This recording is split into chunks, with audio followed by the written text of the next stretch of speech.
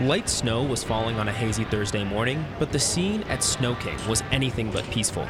Lewis Hull of Dillon, Montana, sat on his camo four-wheeler wearing a camo jacket just outside the event grounds of the hill climb. He says he's sitting just outside the gates so that he doesn't have to wear a mask, but also because he hopes to get a better view of his granddaughter, a high school student currently competing in the women's pro division. She was the fourth one and she had the fastest time. An owner of four sleds himself, this is Hull's first time at the event, long seen as the pinnacle of the sport of snowmobile hill climbing. Trailers filled with dozens of sleds currently line Snow King Avenue and Cash Street. It's good we can use our weather and our climate for multiple sports, you know. Both the climate and COVID-19 have made it a weird year for snowmobiling. Other popular events in Pocatello, Idaho and southern Utah had to be canceled due to lack of snow.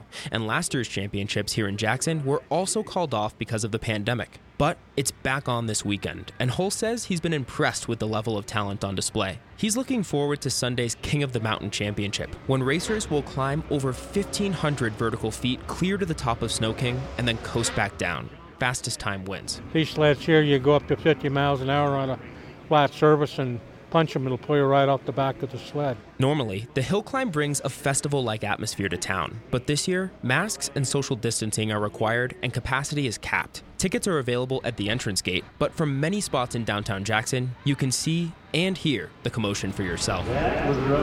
Will Walkie, KHOL News.